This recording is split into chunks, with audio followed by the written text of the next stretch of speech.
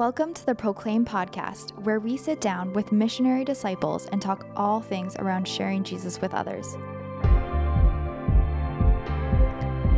Well, welcome to the Proclaim podcast. I'm so glad that you're able to join us. Proclaim is a movement of the Archdiocese of Vancouver, inspiring missionaries, disciples to become missionaries to share Jesus in their homes and in their communities. And I am here with a friend, a leader here in our Archdiocese, Joseph San Jose. And I am so excited about this conversation because Joe has so many ambitions and big dreams and has a lot to share just from his own experience, from what he sees, and he's a wonderful communicator. So I'm looking forward to hearing all of what he has to share. How are you doing, Joe? Great. Thanks for having me, Eric. It's so great to be here. I would love to first start by introducing you to the Proclaim movement. So could you tell us a little bit about your story? Yeah. So I've been in Canada since about 1998. So I've been here over 22 years. Born into a Filipino family. So I'm Filipino. I was born in the Middle East in Bahrain, and then flew around, moved around, and then finally settled in Richmond in 1998. Went through all the sacraments and things like that, but once I entered high school, I went to R.C. Palmer in Richmond. I kind of went on a bit of a faith odyssey, not really sure what I believed at that point. Still went to Mass on Sundays with my family, but in terms of a living faith, understanding who Jesus was, I wasn't really sure. I had this semblance of maybe God was real, but it wasn't personally present in my life. But through the years, I met people at St. Paul's at church, which was my parish, other young people who went to my school as well at R.C. Palmer, and gradually started getting invited to things. And I wound up in a church choir after graduating from high school. And within a year or two joining the church choir, I had a really powerful encounter with the Lord through Eucharistic adoration, and came back to the Lord through confession in 2009. It was a very powerful moment and began this journey that I'm on now that's been on ever since. So yeah, a lot of big things that happened through parish youth ministry, through Life Teen, through music ministry early on. And then a couple years later, met CCO on campus at UBC while I was studying. And then after that, I heard the call to become a missionary with CCO and joined the team in 2013. And it's what I've been doing ever since. Amazing. And not only are you a missionary with CCO, I think that you really do live out the call to be missionary disciple. So in your own words, what does missionary disciple mean to you? Yeah, I think a big part of it is just being a person who's deeply in love with Jesus Christ, knowing who Jesus is and having a great sense of having met the person and being in a relationship with him. And then out of that relationship, you just can't help but talk about it. Just can't help but talk about your friend and bring the freshness of the life that you receive from Jesus into your everyday encounters. Well, let's talk about some of those everyday encounters and how you're living out the missionary discipleship in your life with your family and your parish community.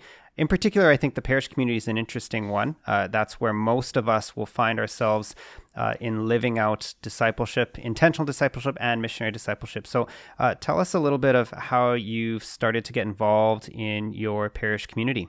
Yeah, I'm super passionate about the prime essential things of what it means to be a disciple, because I think you can see that play out in so many different ways. And I'm not saying that there's maybe like, oh, that's the wrong way, but I just see through the years, I've seen a lot of activity happen at the parish. But for me, I've always wondered, are those activities or behaviors what a missionary disciple really does? And one thing I was hungering for that I wanted to see happen more, that I wanted to personally do, was talk about Jesus and bring people who don't know Jesus into relationship with Jesus. And it sounds so simplistic and basic, but actually if I looked around at my parish, I just had this hunger. I'm not seeing enough of it. I'm not seeing enough of new people who didn't know Jesus receive the message of the gospel and discover Jesus in the same way I did. And I saw that at my parish. I think there were efforts at my parish in previous years. and they were really great efforts, and I just wanted to continue. I didn't want it to just be like a seasonal thing where it happens sometimes and it doesn't, but I wanted it to be a priority for my parish year round, that it became a priority all the time to proclaim Jesus, to identify who in our parish doesn't know Jesus yet, and then let's change that somehow. And so I brought up these ideas, and Father Don graciously invited me to be part of the parish council at All Saints Parish, where my family and I are attending for the last couple of years.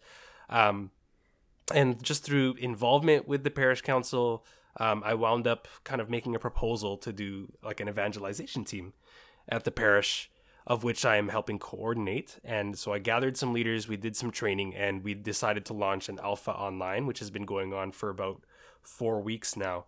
And it was just a quick road of like, let's get together, and in a couple months got launched doing Alpha Online, where we actually have people who I would say don't know Jesus in the call. There are a lot of people at the parish. There are a lot of people who are friends of friends of varying degrees. We have some personal friends, and yeah, there are people who don't know Jesus, and through the process are coming to this concept, this idea of knowing Jesus. And so, yeah, just the idea of the simplicity of what I wanted to do was, in terms of like what it means to be a missionary disciple, that I didn't want to overcomplicate things. I didn't want to create too many loopholes or too many obstacles to have to jump over in order to start doing the thing of bringing people who don't know Jesus to know Jesus. So that was kind of what was on my heart and was a priority for me. Like, let's get to that key behavior as quickly as possible. And so far we're there. We're 4 weeks in, which I'm very happy about.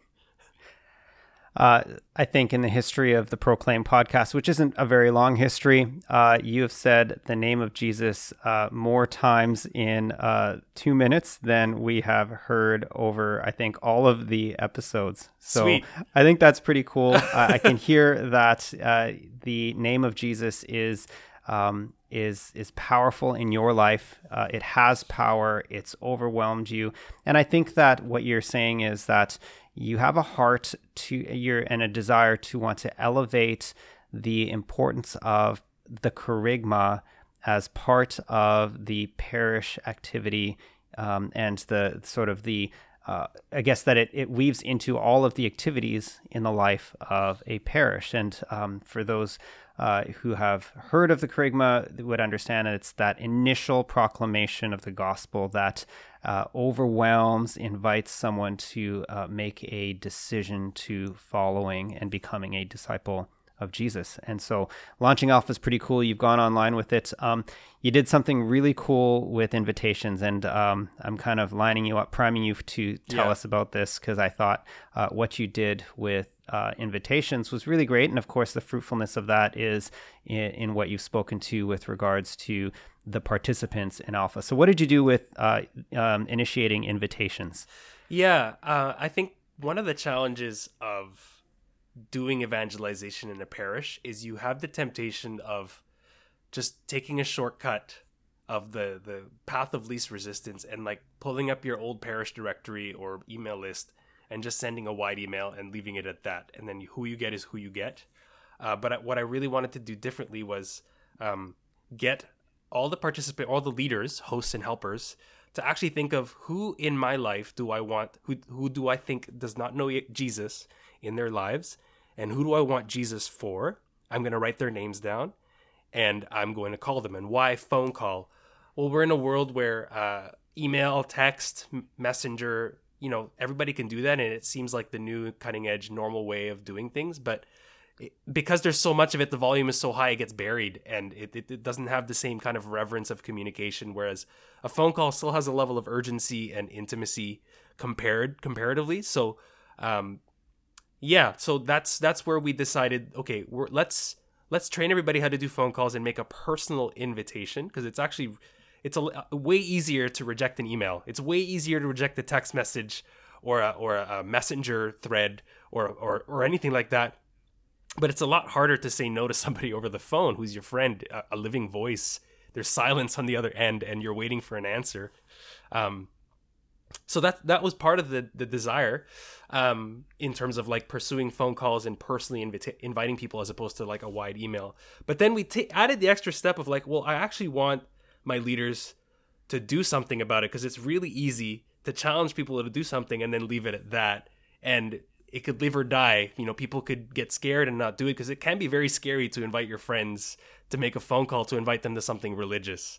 And so it can be very scary. So to help overcome the fear and to have a higher sense of accountability to make sure people actually made the phone calls, and so that I didn't have to chase after people and say, hey, did you actually call your people? We decided to do the training, and then at the end of the training, like, put money where your mouth is. It's like, hey, we're actually going to call people now. So go on mute and call the first person on your list right now. Let's say a little prayer. Okay, everybody go on mute. Call the person right now. And I made a very, very powerful point to actually pick up my own phone in front of the camera, dial a number, and show that I was dialing the number, to show that I was going to lead by example, and I'm willing to do this. And lo and behold, I pretty much eventually, I have a screenshot I can show you if you'd like, because it was pretty remarkable to me, of everyone on the Zoom call on mute. Everybody's calling people. And you know what? By the end of that time, people had stories to share. Like, I called this person. I didn't think they were going to say yes, but I called them and they said yes. And we were able to support each other when they got no's. Like, oh, okay, they said no. I'm like, okay, call the next person on your list. So it was really cool. And by the end of it, we had 55 people registered. And I think for some of those people, if we hadn't called them, I don't know if they'd be here. So that's pretty amazing. I think you've harnessed the power of social motivation, encouragement.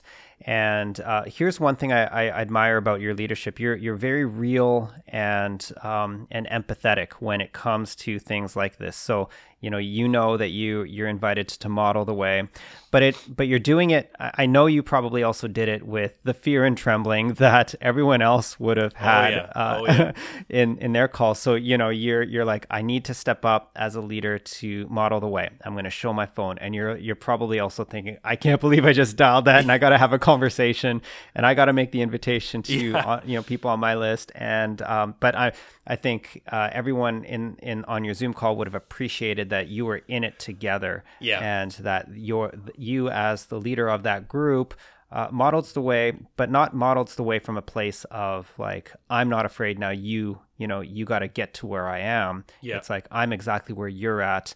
Mission and evangelization has obstacles, which I also face, and we can do this together to overcome those obstacles.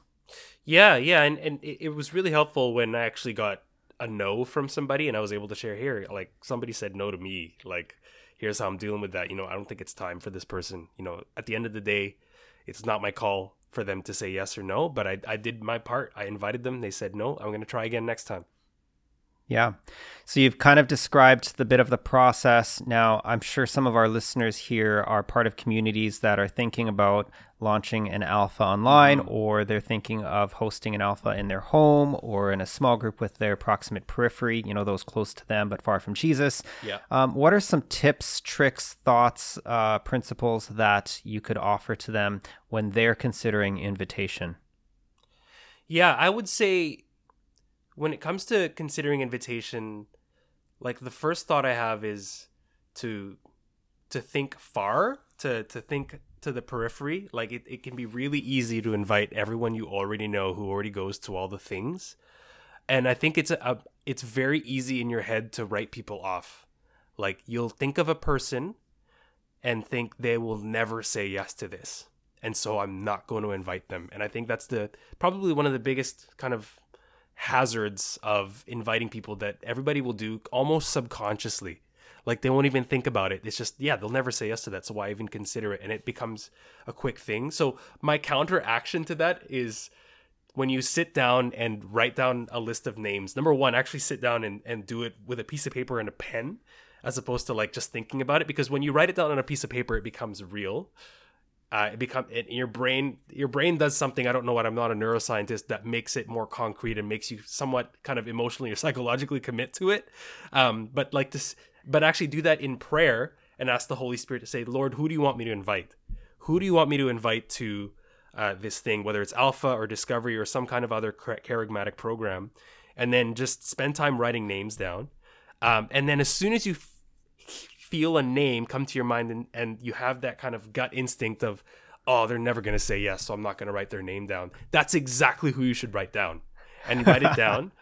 Because again, it's like probing that. And actually it goes back to this kind of just fundamental principle that actually, I forget who said this, but there isn't a single person on this planet for whom like they wouldn't want to hear the gospel. Like, sure, some people might seem harder or more opposed to it, but at their very core, their heart desires the gospel. Their hearts need the gospel. Their hearts were made for God, and their hearts will be restless until they rest in God. So therefore, deep down inside, there is a yes in every single person on this planet.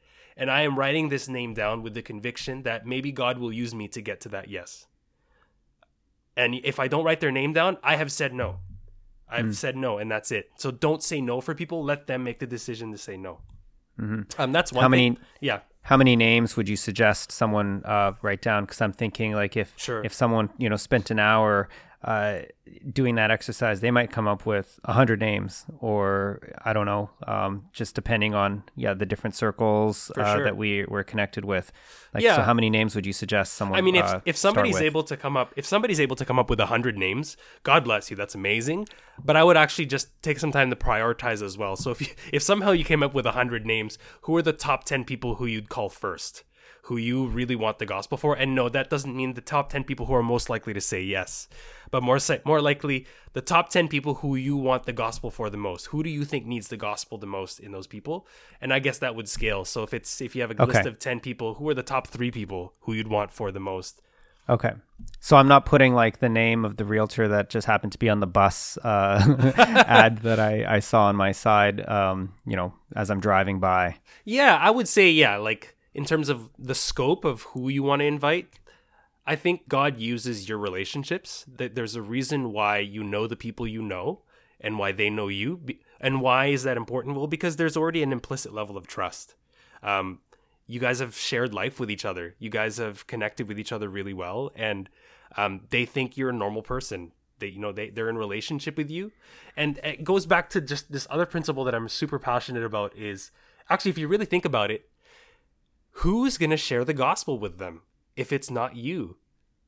There isn't some special crack team of missionaries who we can just call to like send to the doorstep of those people who you want the gospel for. That's not you, Joe. No, it's not me. It's not me. I ain't got time for that. But it's you. Like, I share that. Like, actually, there's a really good chance that if you don't do something about your friends or family or coworkers, there's a chance that they'd never hear the gospel. They never get an opportunity except through you. And actually, they might actually just be waiting for you to invite them. And they've been wanting to say yes to something like this their whole lives. And they're just waiting for you to make the call. And this happened for one of the hosts in my alpha. He had a coworker who he had just thought of, like they've had a few conversations about God and things like that, but he knew she wasn't Christian or Catholic or anything like that. But he invited her and she said yes. And she had been waiting for an opportunity like this. But so there are countless just cases of like, they've been waiting, especially in this season, to be invited to something like this, to say yes to. But it's just the problem is not enough people are making the invitation. I appreciate what you say about not putting down names that you expect to say yes, that you put down names as God inspires, Holy Spirit inspires, and they might say no because we know that the work of evangelization, the decisions that are being made are ultimately through the power of the Holy Spirit and not the eloquence of our invitations or even like it shouldn't be tied to the value of the relationships we have. It's, we're called to be faithful in the invitation. I'm a sports guy, so sports analogies always come to mind. It's like sometimes when I think of like these invitations and sort of the yes and no ratios, we might think of ourselves like, the Steph Curry, like free throw percentage, right? Like he makes whatever it is, 96% of all of his free throws. But I actually think it's more like batting average. Like, even the very best hitters in baseball, have a batting average of well under 400, 300. I don't know exactly what it is, which means, they're only hitting the ball 3 or 4 times out of every 10 at bats. Mm-hmm. And, And yet they still do it. They, like, every time they step up to the plate, every time Steph Curry steps to the line, they're not saying today's the day I'm going to miss. Yeah. Or, this is the like they aim to bat 1,000, and Steph Curry aims to score every single time. And that's our disposition, to aim to invite with an expectation of a yes. But if it doesn't happen, that's okay. And it's not like the results are not up to us. It's up to the power of the Holy Spirit. And it might just not be the right time. Yeah. And I think that's a real thing that you've touched on there, which is how do we deal with the rejection? How do we deal when people say no? And it can be very hard. And I think that's what prevents people from acting or from trying. Is rejection is a real thing, and people can be very hurt by rejection. It can be painful. It can be sometimes humiliating. And that might influence somebody to not even try because of their experiences of rejection. I know that that's been the case for me. Like, I used to be dreadfully terrified of the phone in general, like calling back as a kid when I would call to try and ask somebody to borrow their bass guitar for school or to ask a girl out. It was like the worst thing ever to like get on the phone, and you would run out of things to say. I remember one time I was like, "Hi, good night." And I was supposed to say good evening. I was terrible at the phone. But you know what? Like, rejection can be like a psychological thing. There could be so much there, but it's ultimately remembering that like they're most likely more scared of you than you are of them. Number one. Number two, they're not rejecting you as a person. They're rejecting the invitation that you've made. So don't make the mistake of thinking they've rejected you as a person. And actually, every single person who I've invited in my life, whether I've invited them to do something with Alpha or something faith related, and they've said no, it has not affected our relationship negatively whatsoever. They just said no. And, I asked them, would you be open to me asking you in the future? They said yes. So it reflects on them. So you actually lose nothing, even in rejection. So you're still going to feel scared, and that's fine. But it's okay to be rejected. You have the freedom to fail and not always win at it. And as you do it more, as you get rejected more, you gain the resilience and the ability to just keep moving forward. And not everybody will say no. You will get yeses. That's the other truth. Is like, some people think everyone who I call will say no. That's not the case. Yeah, you've hit on a lot of different aspects of the skill of invitation. And what I appreciate about this conversation has been the intentionality that you've taken when it comes to invitation. It isn't just about sending a note to all of your leaders or those volunteers who are part of your Alpha team and saying, just invite, just go out and invite. You've come alongside them. You've addressed some of their obstacles and concerns and fears. You've encouraged, you've put people together in a virtual room, mm-hmm. and you've done the work together, and there has been fruit as a result of it. So I hope that our listeners have taken some notes and some key tools and tips to help them in their invitations and in helping lead their communities towards invitation. So, Joe, I'd love to take a moment right now to kind of like step a little bit higher up in elevation Sure. when it comes to missionary life, and in particular, I'd love to speak about the parish community. Yeah. And the missionary dimension of the parish community. What are some of your dreams for parish community?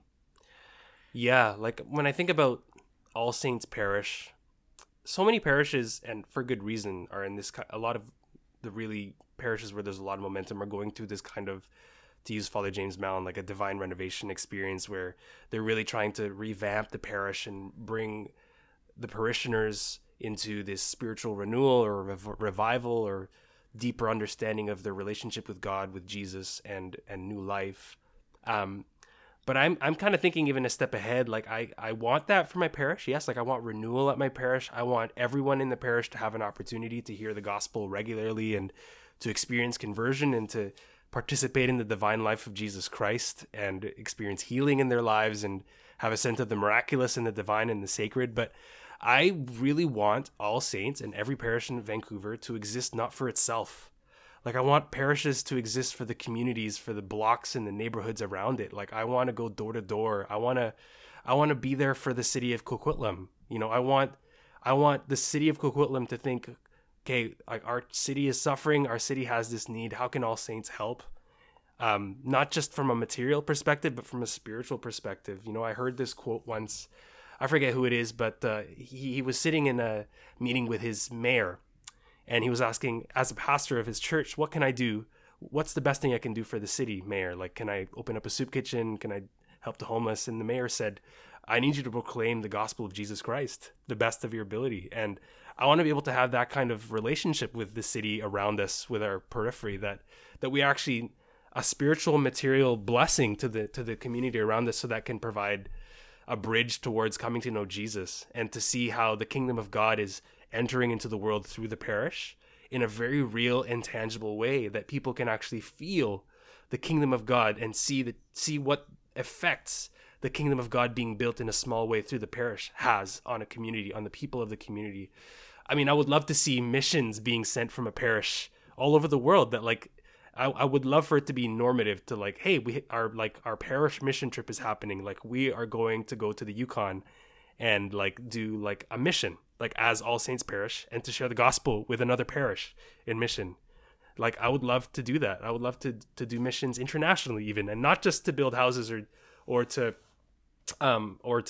build a school, which are great things. And I think we can do that. But then also, like, can we bring the gospel to other churches? Like, I would love for All Saints to be part of like a church plant, like that we have such a growing need, so that like we would do it like a church plant for All Saints, like doing a little parish upstart somewhere else that like will lend leaders and people from All Saints to another parish. I don't even know if such a thing is like ecclesially possible, but like I would just love that spirit where like we're thinking outwards, we're thinking of blessing other people and other communities and other contexts, because that's what mission is. It looks outwards. It looks not just in on itself. And I recognize that we have to kind of look outwards by looking inwards, but I want to look outwards down the road. And I would dream for that. I would live for that. I would die for that. It's amazing.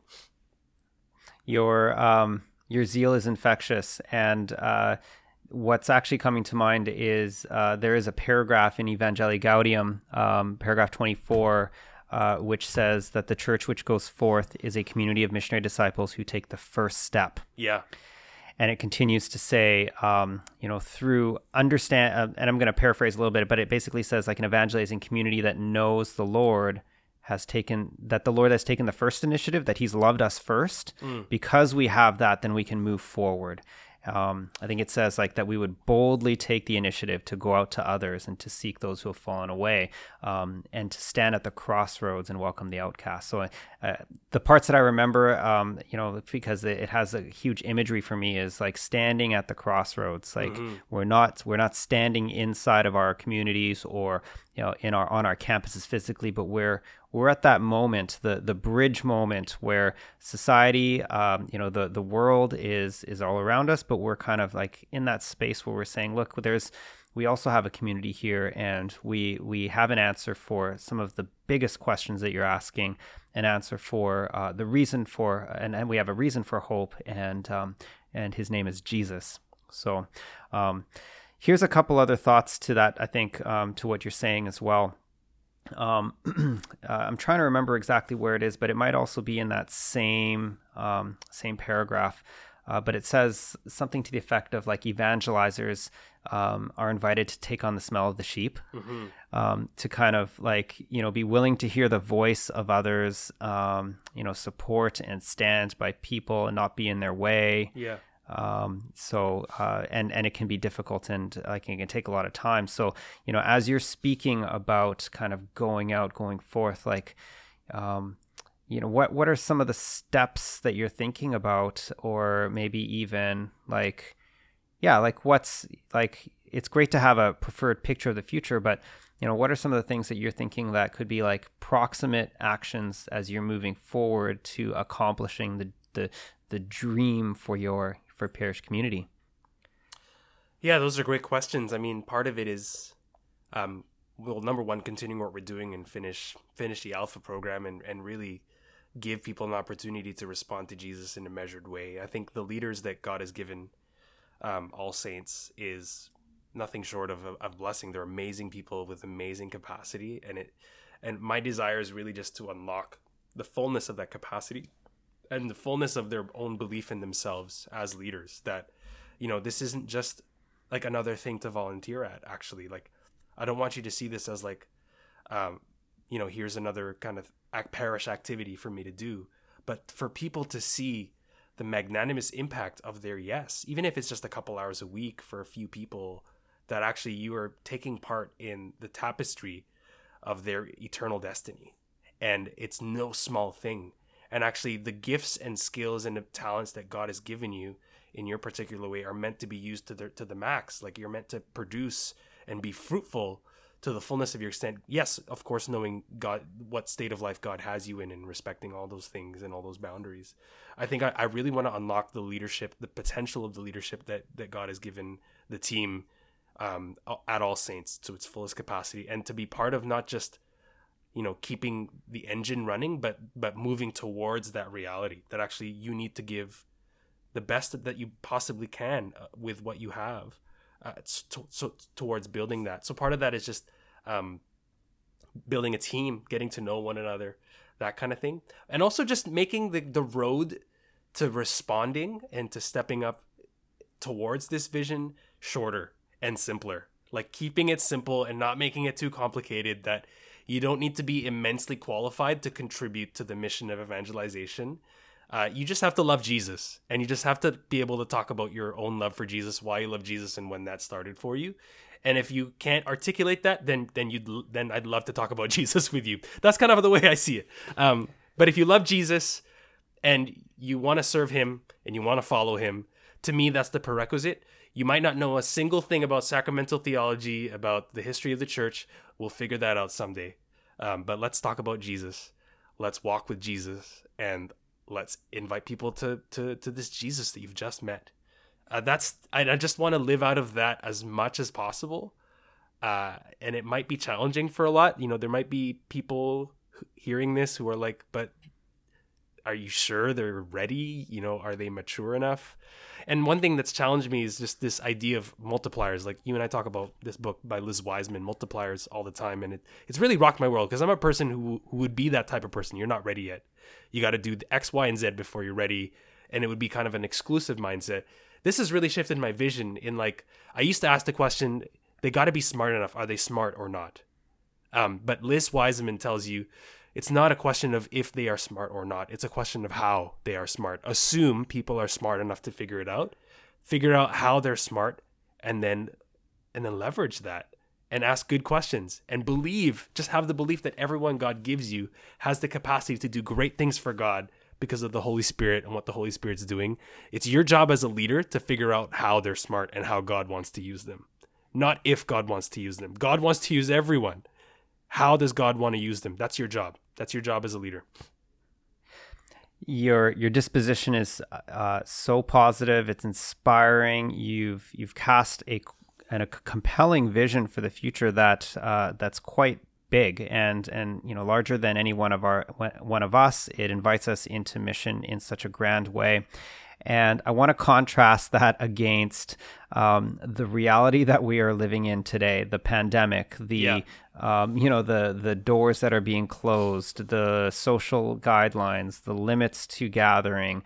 It could easily be a moment of discouragement. And I haven't heard anything of that from you. And I know you're not like, sort of this raw optimist, like everything is sunshine and rainbows and there's nothing wrong with the world. Like let's just keep moving forward.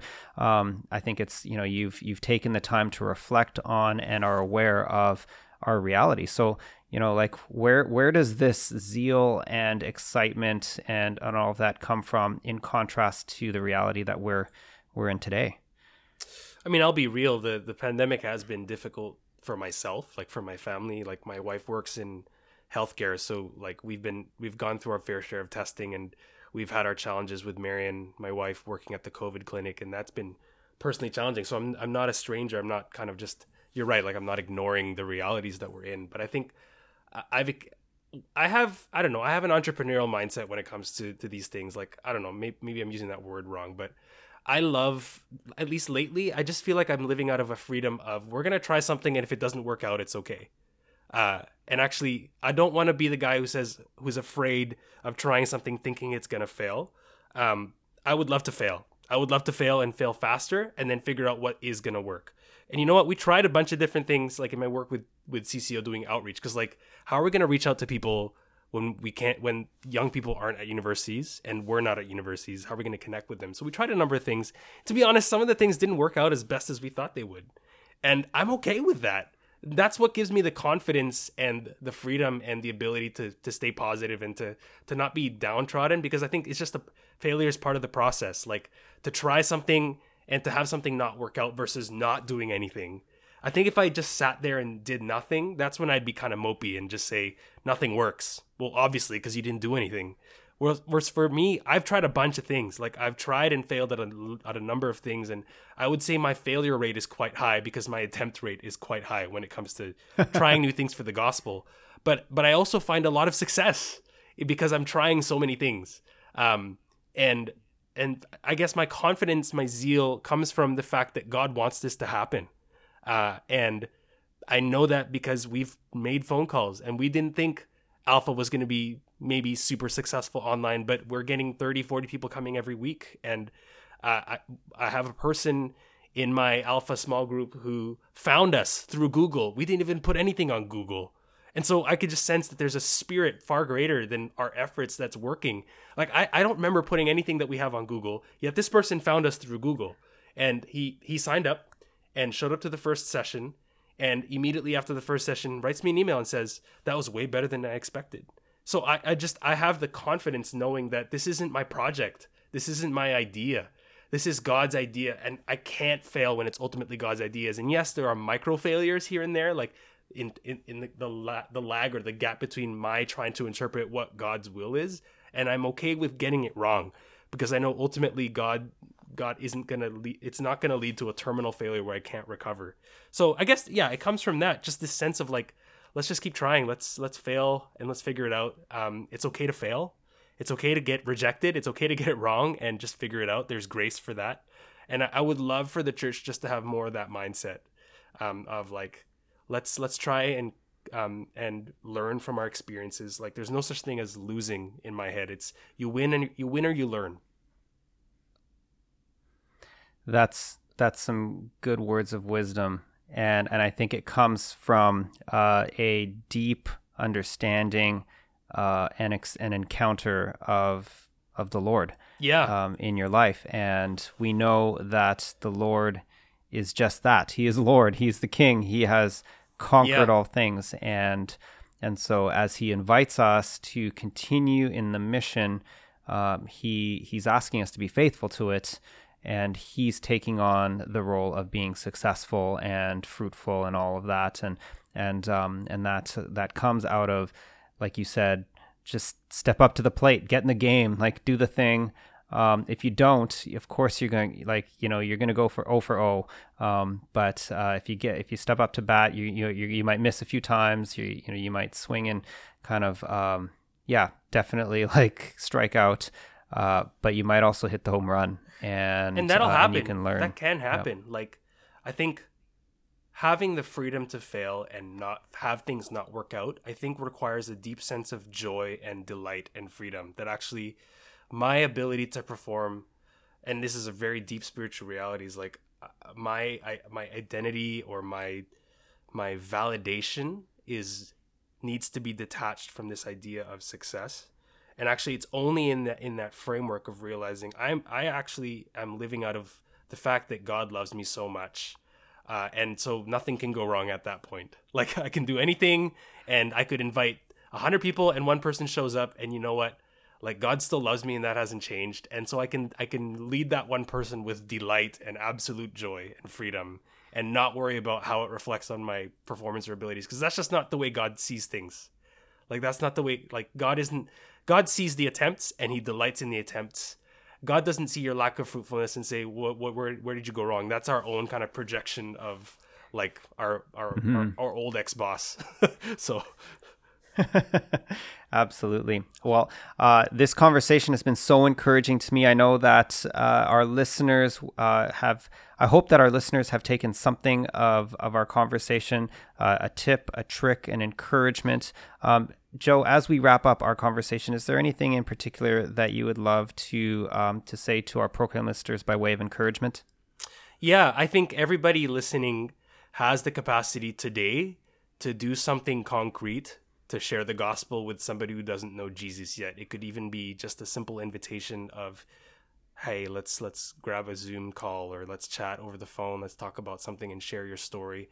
And these people you can invite to your next discovery or alpha. There's nothing holding you back from starting and doing something simple. But you have no idea, like, you don't need to create a huge whole new program in order to do something key and crucial to advance the gospel and the kingdom forward. So, and there's no, you don't need a bachelor's degree or theology degree to get started, like literally today. Like after you hear this podcast, you can pick up the phone and do something and move the gospel forward.